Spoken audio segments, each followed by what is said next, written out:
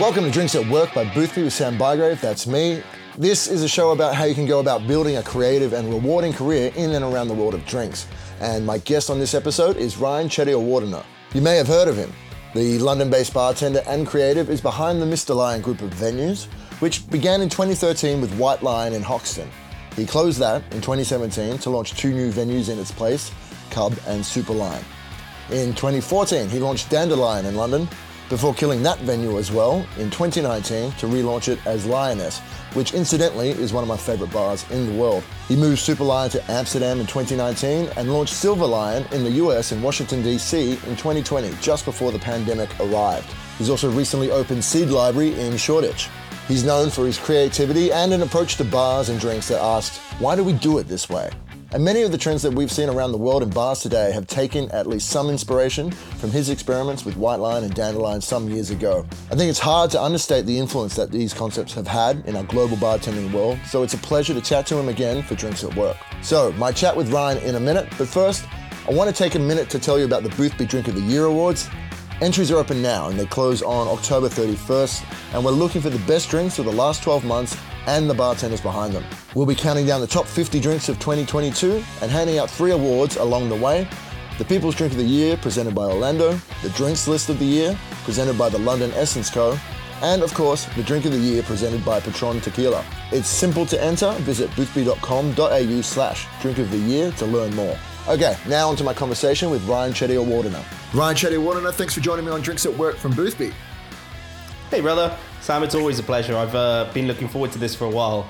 It's always some of my favourite chats with you, so this has been very exciting. You've got a number of bars from London to Amsterdam to Washington, D.C. now. You've got bottle cocktails in retail. You're an author as well with Good Things to Drink with Mr Lyan and Friends. And you're even on masterclass.com as a teacher of the cocktail arts. But briefly, for people who don't know you, how did you get to this place where you are now? And what's your origin story leading up to opening White Lyan in 2013? So, I mean, Briefly. A lot of my background was kind of I'm also not very good at being succinct, so I'm going to try and kind of abridge some of that background. But it was, like, loosely, it was kind of like food and then stumbling into drinks. And then, right. You know, I ended up kind of loving the kind of communal side of the way that food worked, but I wanted to talk to people. So kitchens didn't feel quite right for me, whereas the bar felt like instantly kind of like, well, the perfect place to be at home. And because I kind of jumped around a ton of different studies and I was looking at sciences and arts, I was always trying to find something that felt like it kind of hit the middle ground of those two things. And being in a bar, like particularly in the time I was in bars, there was so much change going on. I was able to kind of pull in different sides of those threads and have what felt like the perfect output, whilst also remaining, you know, social and like fun. And it felt like it was, you know, it instantly felt part of a community, and that to me was kind of an amazing thing to be part of. So, you know, I jumped around as much as I could. I just kind of had a thirst for trying to absorb like, you know, every style of kind of venue. So, you know, I did dive bars through nightclubs, fine dining, hotels, little cocktail bars. And like, I loved all of it. And to me, all of them kind of demonstrated different sides of, you know, how do we bring hospitality to life for people? How do we, you know, it doesn't matter what they're coming out for. How do we have something that helps them feel like they're having a great time? And, you know, having ran all of those different venues for people and like worked on everything from, you know, running labs to running front of house to, you know, everything but pretty much the management side of things. That was not my forte.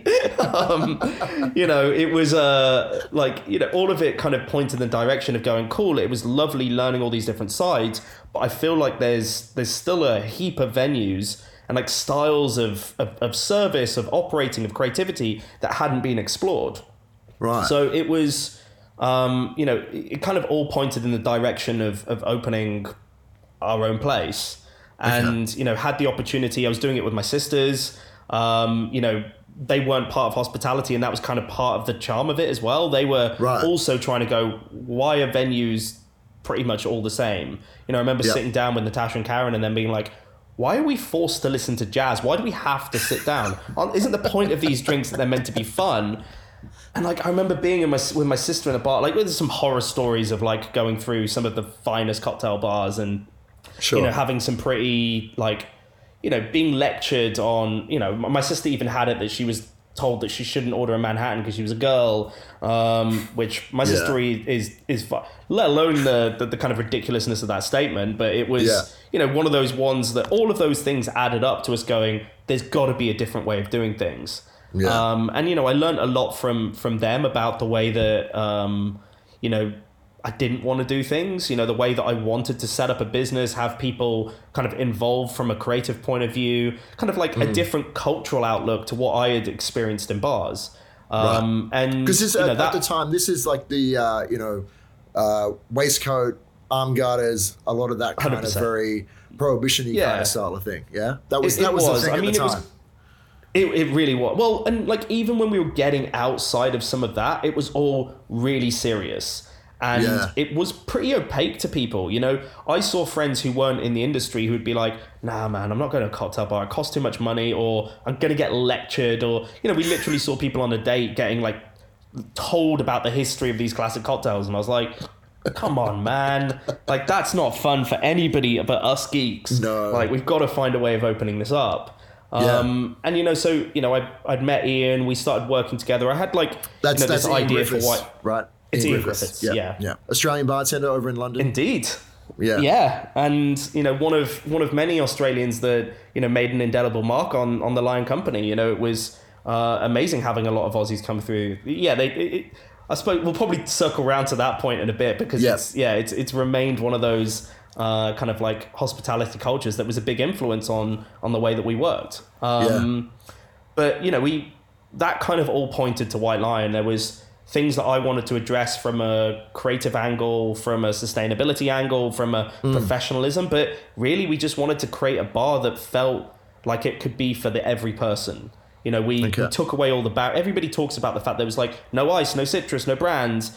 But, that was a mechanism. The whole point was to go, okay, how do we spend time? How do we use our experience? Like, everybody, we had people that came in from like big pub groups who were like, oh, amazing. This is great. It means you can just have like robot staff serving the drinks. And I was like, no, man, it's the opposite. We have like one of the most experienced teams in the world. And they're there to be able to use that expertise to look after people. That's what the point of the bar is, not a mechanical way of producing drinks. It was kind of going, well, let's take away the barriers of speed, of cost, of like, the blindness that can come from a back bar if you're not used to our world. And it was a ton of fun. We threw parties in that bar. It wasn't, like it was like a serious cocktail bar. It was very much about having something that felt very relaxed. Yeah, this is at a time where it was like you had to stir a martini a certain way or a certain number of times, and the most convoluted way for making a Sazerac possible. Everyone's like, well, that's just how you have to do it. But actually, 100%. No, there were different ways to do these things. But I mean, talking about White Lyan and Dandelyan, these are two bars that got worldwide recognition, and two bars I very much enjoyed. But they're two bars that a few years into each of their lives, having won all the accolades, you decided to take out the back and put a couple of bullets through their head. So my question to you is, why do you kill the bars that I like? It's not personal, Sam, but it's funny because, with both of those venues, and they were both born out of White Lyan. White Lyan as an idea came about, and inevitably we kind of went, well, if we're controlling everything in this venue, we're not talking about the fact that there is a whole other side of things that's also not being explored in the drinks world. There was a very formulaic approach. It was, as you say, this is the way that it had to be done. These are the ingredients you have to use. And, yes, of course, venues were different and they had their own spins of things, but it started to feel quite homogenous in terms of what a drinks output would look like. And so they kind of became sister venues. And a lot of the things that we've tried to do with the venues is try and address something, kick off a discussion that, I love this industry, and it's always been something I wanted to see kind of grow, and for us to kind of go, actually, it could be a lot more than we're currently looking at. It could be wider. We can have more people kind of like working in it than currently seem to attract. We can start to work in different fringes that, apparently doesn't kind of become a boundary with food and drink, but absolutely could. So, we had these venues that poked the bear a bit. We weren't doing it. Everybody saw it as a sticking a middle finger up to people, but it wasn't. It was trying to go, look, there are other ways of doing stuff. And, with Dandelion, we delved into the kind of mad varieties of nature and kind of went, that can be an inspiration for us to look at things differently. It doesn't have to be, sugar or lemons and limes and the usual stuff that forms the backbone of our cocktails. But because we were trying to challenge something, I kind of described them as being quite pointy. Like the things that they covered, were designed to kind of not provoke, that sounds too strong, but they were there to kind of encourage a discussion. And that inevitably meant, it wasn't planned like this, but it just meant that as soon as they started to succeed, the things that, we were called heretic when we first started. And then 4 years in of White Lyan, people were like, oh yeah, that's totally normal. Yeah, and that's how things are done now. Yeah. 100%, yeah. And it kind of, that was a big surprise to us. There hadn't been a lot of change in a while. And then all of a sudden there's people going, from day one going, I can't believe you're ruining cocktails. This is the death of it all. And you've taken away the theatre, the magic. Can't believe you bottled a cocktail. To, I think year 2, I judged 50 bottle cocktail competitions around the world. And it became part of every dive bar to 5-star establishment. And not saying that we were the only ones kind of pushing that conversation, but it became normal. And the same thing with Dandelion. But the thing that kind of frustrated me was people ended up accepting the surface bits of it. Okay, you bottle a cocktail, or you use these types of garnish, or you do these storytelling mechanisms, or your menu looks like this. And I was like, that's not the interesting part, right? That's just the fluff on top of the work behind it. And I was kind of a bit surprised that was the lessons that people took away from those venues. Right. So we were like, well, they've succeeded. If that's what the takeaways are, we have to kill them. To me, it just seemed vanity if we were just gonna carry them on. So you put it, 2 bullets in their head, and it was go, right, let's build a successor to these. And Cub was the logical successor to White Lyan. And it it wasn't it threw everything out. It was kind of going, what are the bits about this? What are the bits that people have missed that we think are still relevant and important?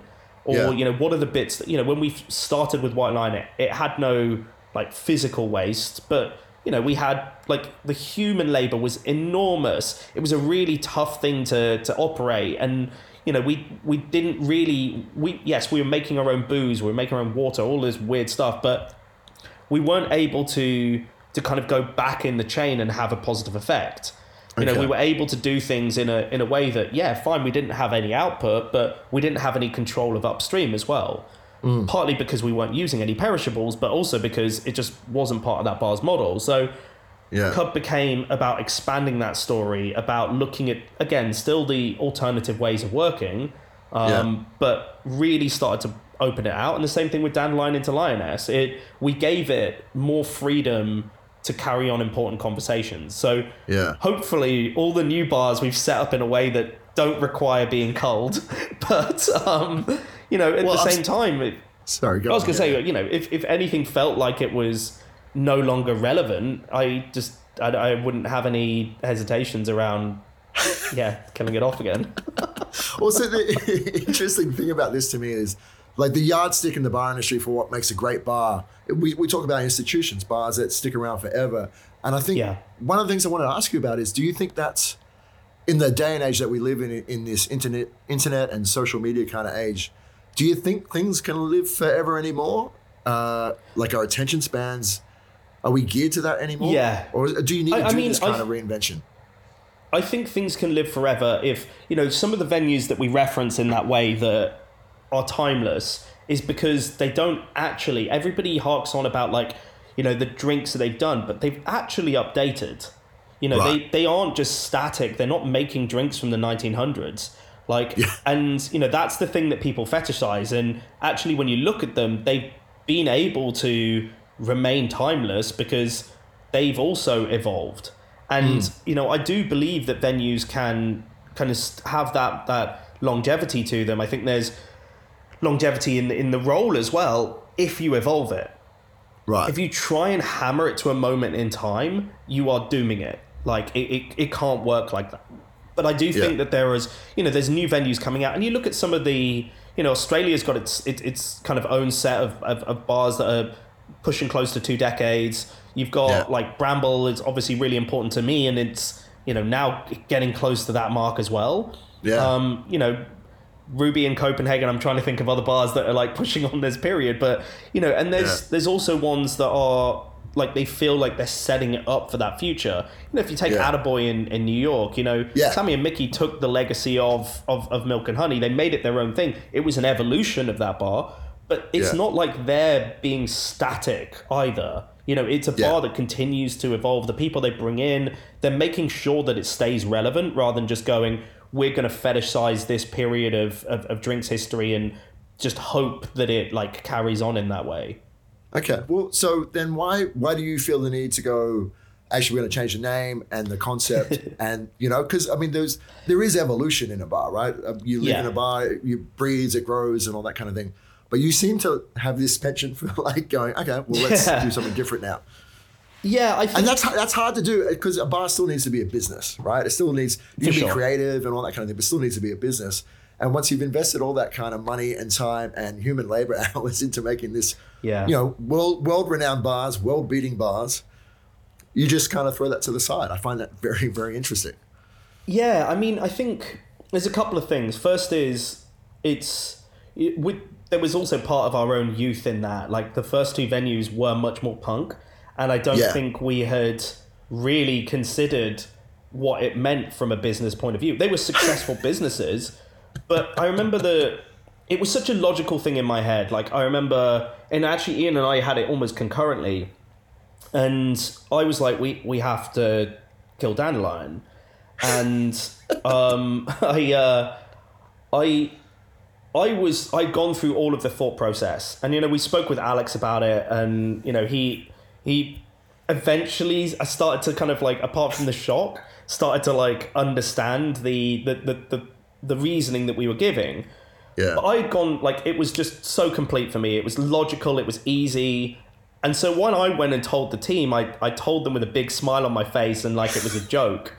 And that, I remember it was a really big point for me because I realized how inconsiderate I'd been. You know, it was theirs. It wasn't mine to kill. I had to take them on that journey, and everybody understood it eventually, but I was flippant with their feelings, and that was something that was my immaturity. You know, I wasn't like, I hadn't gone through the kind of full thought process of what the consequences of that were. And, you know, I think that's something that we've learned a lot from, is going, this is, you know, the thing that I feel most responsible for. Yes, of course, I care about hopefully trying to build things up for our industry as a whole, but I'm responsible for my team. And, you know, that to me is the crucial thing I've got to consider now is, you know, when we do make these changes, does it do things for the best for them? Now, part of that is also, you know, you join the company because you want to do things differently. So it's crucial that we don't stay static, but that doesn't mean that needs to be turmoil and upheaval for them. So, you know, we're trying to do it in a way that we can give the venues enough space to evolve, but it's not as like drastic each time that we want to do something as a change. Yeah, at least they don't read about it in the newspaper first, you know.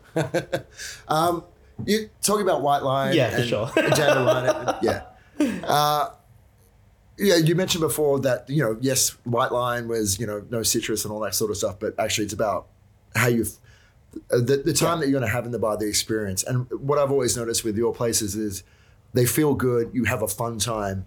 Yes, there's a concept to the menus and all that kind of thing, but it's not, you know, you're not sitting down there revering the drinks over everything else. You're actually having a good time. Lyaness, for me, is a perfect example of that. And I think those bars kind of kickstarted that whole, well, not just your bars, but it was coming around a time where there was a turn to hospitality. But now everyone's saying, you know, the hospitality first, the drinks are second, all that kind of thing. But it's such a hard term to nail down. So I'm wondering, how do you guys look at hospitality and how it means not just to you, but to the public? And, you know, what does that term mean to you now? Yeah, it's a really good question, because you're right. It's become almost a statement that people like bandy around in the industry. Everybody knows it's the case, but what does it mean in practice? Yeah. And I think, you know, you can talk about balance and you can talk about we always talk to the team about how they've got to use everything in their toolbox, and the drinks are part of that, but the lighting, the music, how do you bring that all together? And again, like, that can sound very obvious, and it can sound very it can sound very basic. I think really there's actually a huge amount of skill to that. And when you see people nail that kind of coordination, it is where some of that magic comes from. Yeah. But I think it's also about, it starts before you hit the venue. It's about, like, you know, to me, and I'm going to use a food term for it, but I think it kind of comes through to the emotion of hospitality as well. But like deliciousness and that idea of being excited by something, like is about the unexpected, but it can't be a completely like discordant with everything else. It's the Overton window, right? There's bounds in terms that you can push things, but it still needs to be something that people recognize. I don't actually know that term, but yes, exactly that sentiment. But it's like, you know, we tee it up. We know that we're, you know, the way that we create our brands, the branding, the communications that we do, we tee it up that you're coming in for something different. You're not coming into, like, yes, of course, we'll get you a beer and we'll look after those things, but you're coming in with a certain, like, knowledge about what the experience is going to be like. And then it's just about, like, a sensitivity from there. It's about going, you know, some people want to be taken out from their comfort zone and they need to feel like they can trust us to be able to go on that journey. But it's, some people also, like, use our spaces as just, like, it's almost like I describe pubs as being the church for the non-religious, and I think there is an aspect of that we've tried to kind of retain. And like, you know, Lyaness is a grand venue, Silver's a grand venue. It's not something that feels like as like easy as going into a pub, but we want to be able to bring the actual ease of experience like you would get as going into a pub. So it's like that sensitivity of going, you know, I mean, to me, the golden rule of hospitality is not about you. It's about if you treat people as an individual. So how do you treat that person as an individual and understand what they need?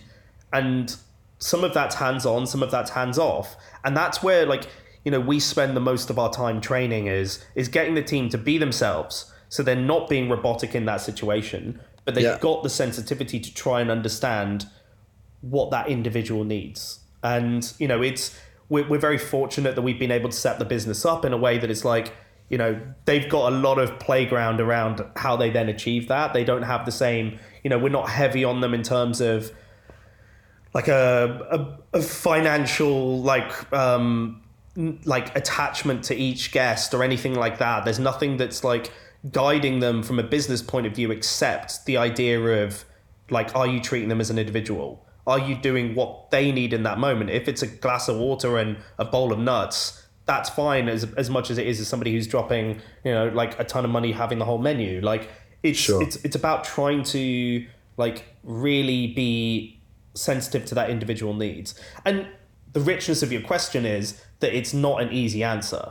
Like the idea of what creates that hospitality is not something that is easy to kind of package up, and it's not something that can just be applied across the board, because each venue has its own tee up. It's got its own expectation for a guest coming in. You've got to then kind of morph it appropriately. But I think, you know, that's really been the journey that we've been going on for the last 10 years is trying to find ways to empower our team to be able to do that more.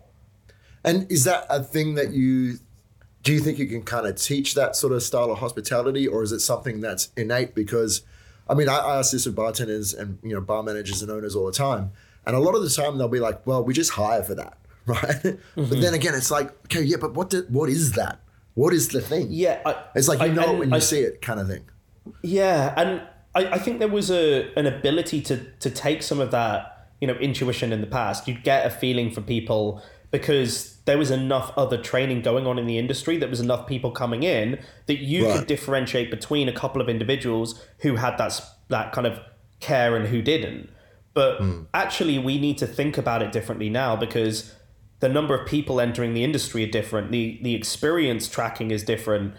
And also, we want to open up to people who are green to that. They don't have that. So they won't automatically have it. You need to find a way of kind of nurturing it out of them. And I think there is, some people have that care and some people don't. I mean, the people who get bitten by this industry have a propensity towards that sense of care. So I think you can be like fairly kind of like tuned to the fact that most people coming into the industry will have the ability to be trained up into that space. But how we kind of, you know, as much as it is about treating the individual guest the same way, you've got to treat the individual team member the same. So you can't have blanket training. And that's a very hard thing to kind of work out in our industry. You know, we're still in that kind of like early stage where we don't have the same resources as, well, a lot of other real businesses, I suppose. But we real businesses. like, you know, you're trying to find a way to kind of make that work with like a much more limited set, you know, the hours, everything, make it slightly more difficult. But it is the right challenge. That's the thing that we should be pouring our energies into, is how do we, you know, get another generation of kind of bartenders who come from a much wider set, from a much kind of like more diverse kind of like background of things. How do we get them to be the kind of like next bastions of hospitality that we want there to be? Yeah. I'm going to lead on to this question now because of what you just brought up. Where do you think the next kind of big paradigm shift is going to come from? How, as you were saying with White Lyan, that was kind of a reaction of what was going on before. But nowadays, like there's a lot of drinks that are coming on block ice and like elegant, clean line glassware. A lot of things are clarified. A lot of things are carbonated and batched and ready to go. And like it's starting to look a little bit the same again. It is indeed. Where do you think the next bit of explosion of creativity might come from? Diversity. It's going to come from different backgrounds. I think I spoke about this a couple of times recently. It was just before the pandemic. I was lucky enough to drop across to Singapore and then to Sydney. And I came back and I told everybody about Native and Cantina OK. Because, you know, all of a sudden I was exposed to ingredients and flavors I hadn't tried before. So as a result of that, they didn't follow the same like formula. I couldn't create an analog like description to them because they didn't relate to anything I knew. And all of a sudden you had something, I was like, this is exciting because it's not the same as everything else. And this is what we need to be embracing. You know, it's great to see like, you know, other markets starting to get attention now, but you know, Japan, Mexico, and Australia have always stood out to me for having some of the most mind-blowing ingredients in the world. That's partly due to their culture and the way that they preserve things from the past, but it's also because they're not things that I've experienced. And that's the case for a lot of the, you know, a lot of the cocktail world is guided by Western ingredients, Western approaches. So the more that we can kind of start to step out that, and it's not about then transporting that or appropriating it. Obviously that's that will be the worst part of it, but it's about like, you know, it should be about that, like teaching, you know, the more that we can then start to cross over and grow, you know, we can exchange those ideas and, you know, it will spur something in somebody else and we'll end up having something that doesn't resemble those like, you know, 10 classic cocktails that we all drink all the time. And it's not that then replaces it, but it means that we have a much wider palette and, you know, that causes the next shift. So, I mean, partly it's ingredient based to me, but the main thing to me is knowledge. It'll be about like the sharing of knowledge. And I think the thing that we've all been arrogant about in the past, we've kept that very small. It's like, you know, bartenders and chefs start exchanging knowledge and that's going to be the next wave of things. Bartenders and chefs are exactly the same people. They drink the same, they eat the same, they use the same ingredients. They just, one puts it in a dish, one puts it in a glass. Like, I'm kind of fed up of this idea that we've got to learn from chefs and, you know, the idea that that's only a kind of unilateral idea. It's also the fact that it's the same thing. We work in the same venues, we do the same work. What's exciting is going outside of that set of people. Yes, of course, it will mean also chefs and bartenders, but from different places and from different backgrounds and who have like developed different techniques. You know, I remember when I was traveling to visit some family in Sri Lanka and, you know, there was a lot of the food was cooked in like earthenware pots over fire and, you know, the bartenders had adopted some of those things because, again, food and drink are the same. So it's just like it flowed in. And even things that like I could recognize, and I could call it a Collins or like a daiquiri. They had totally different profiles.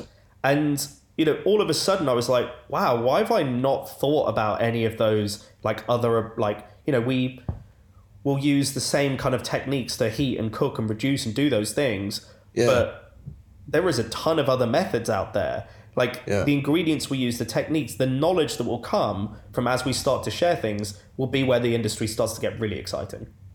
So what would your advice be to bartenders wanting to look outside of their own sort of, cultural kind of confines and from other experiences in the world? What would your advice be to them trying to expand their range of creativity, but without going down the route of appropriation or doing it the wrong way, how do you approach that kind of thing? I think there's obviously a huge amount of inspiration that comes from travel, but that's a luxury thing. That's not something that everybody is fortunate enough to do. But the beauty of the internet is it connects the whole world.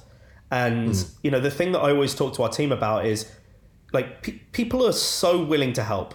It's one of those lessons that I wish I knew when I was much younger, is how much people really want to help. And, it's not just about talking to bartenders. Like we've worked with, material scientists, microbiologists, all sorts of people that in one sense you're like, why would they talk to us? Why is this person at Harvard going to give us their time? But the key point I always say to team is don't ask somebody to do your homework. If you're asking them to just tell you all of the things that they've spent a lifetime researching or building up as a knowledge set, that's just rude. If you're asking them to kind of help you though, and you're coming, you're like, oh, I tried all these things. I know you've been exploring this. Like you treat them like an individual and you have this amazing knowledge share that happens. And as long as it feels like it's fair, like you're not just like taking all their stuff, and that's where it comes into appropriation. If you are genuinely sharing and learning and exchanging, then you just end up kind of going, I think some of the most exciting work that we've done has come from those type of conversations. And, I feel very fortunate we've been able to kind of collaborate with all of those different styles of knowledge, because we've tried to do it in a fair way. And I think that's what's allowed us to be able to explore those type of work. Yeah. On the door at Ramblin' Rascal Tavern in Sydney, as I'm sure you're aware of the bar and have been there before. On the door there, they've got a sign that says, "Don't be a dick." And I think that's probably a very good rule for living. I think that's also a great insight into Charlie Lehman anyway. It sounds like you take it on the surface and you're like, it's just pokey. And then there's actually a lot more, like there's a lot of consideration, a lot of sensitivity underneath it. And, I think it is like, it's a succinct term, but it's also got a lot of it's got a lot of gravity to it, right? Like it is that, like, don't be a dick. It's like, that's a mantra to live by. There you go, Charlie Lehman, you've got gravity. All right, so I'm conscious of your time and we've spoken for half an hour already, but I did want to ask you, what is it that you look for? I normally would ask, what do you look for in a great bar? But I want to ask you, what do you look for in a great bar experience? So one of my favorite things to do when I go out, I mean, I do this in a restaurant all the time where I'm just like, we'll take it. And I'm just like, order the whole menu kind of thing. But it's to be guided.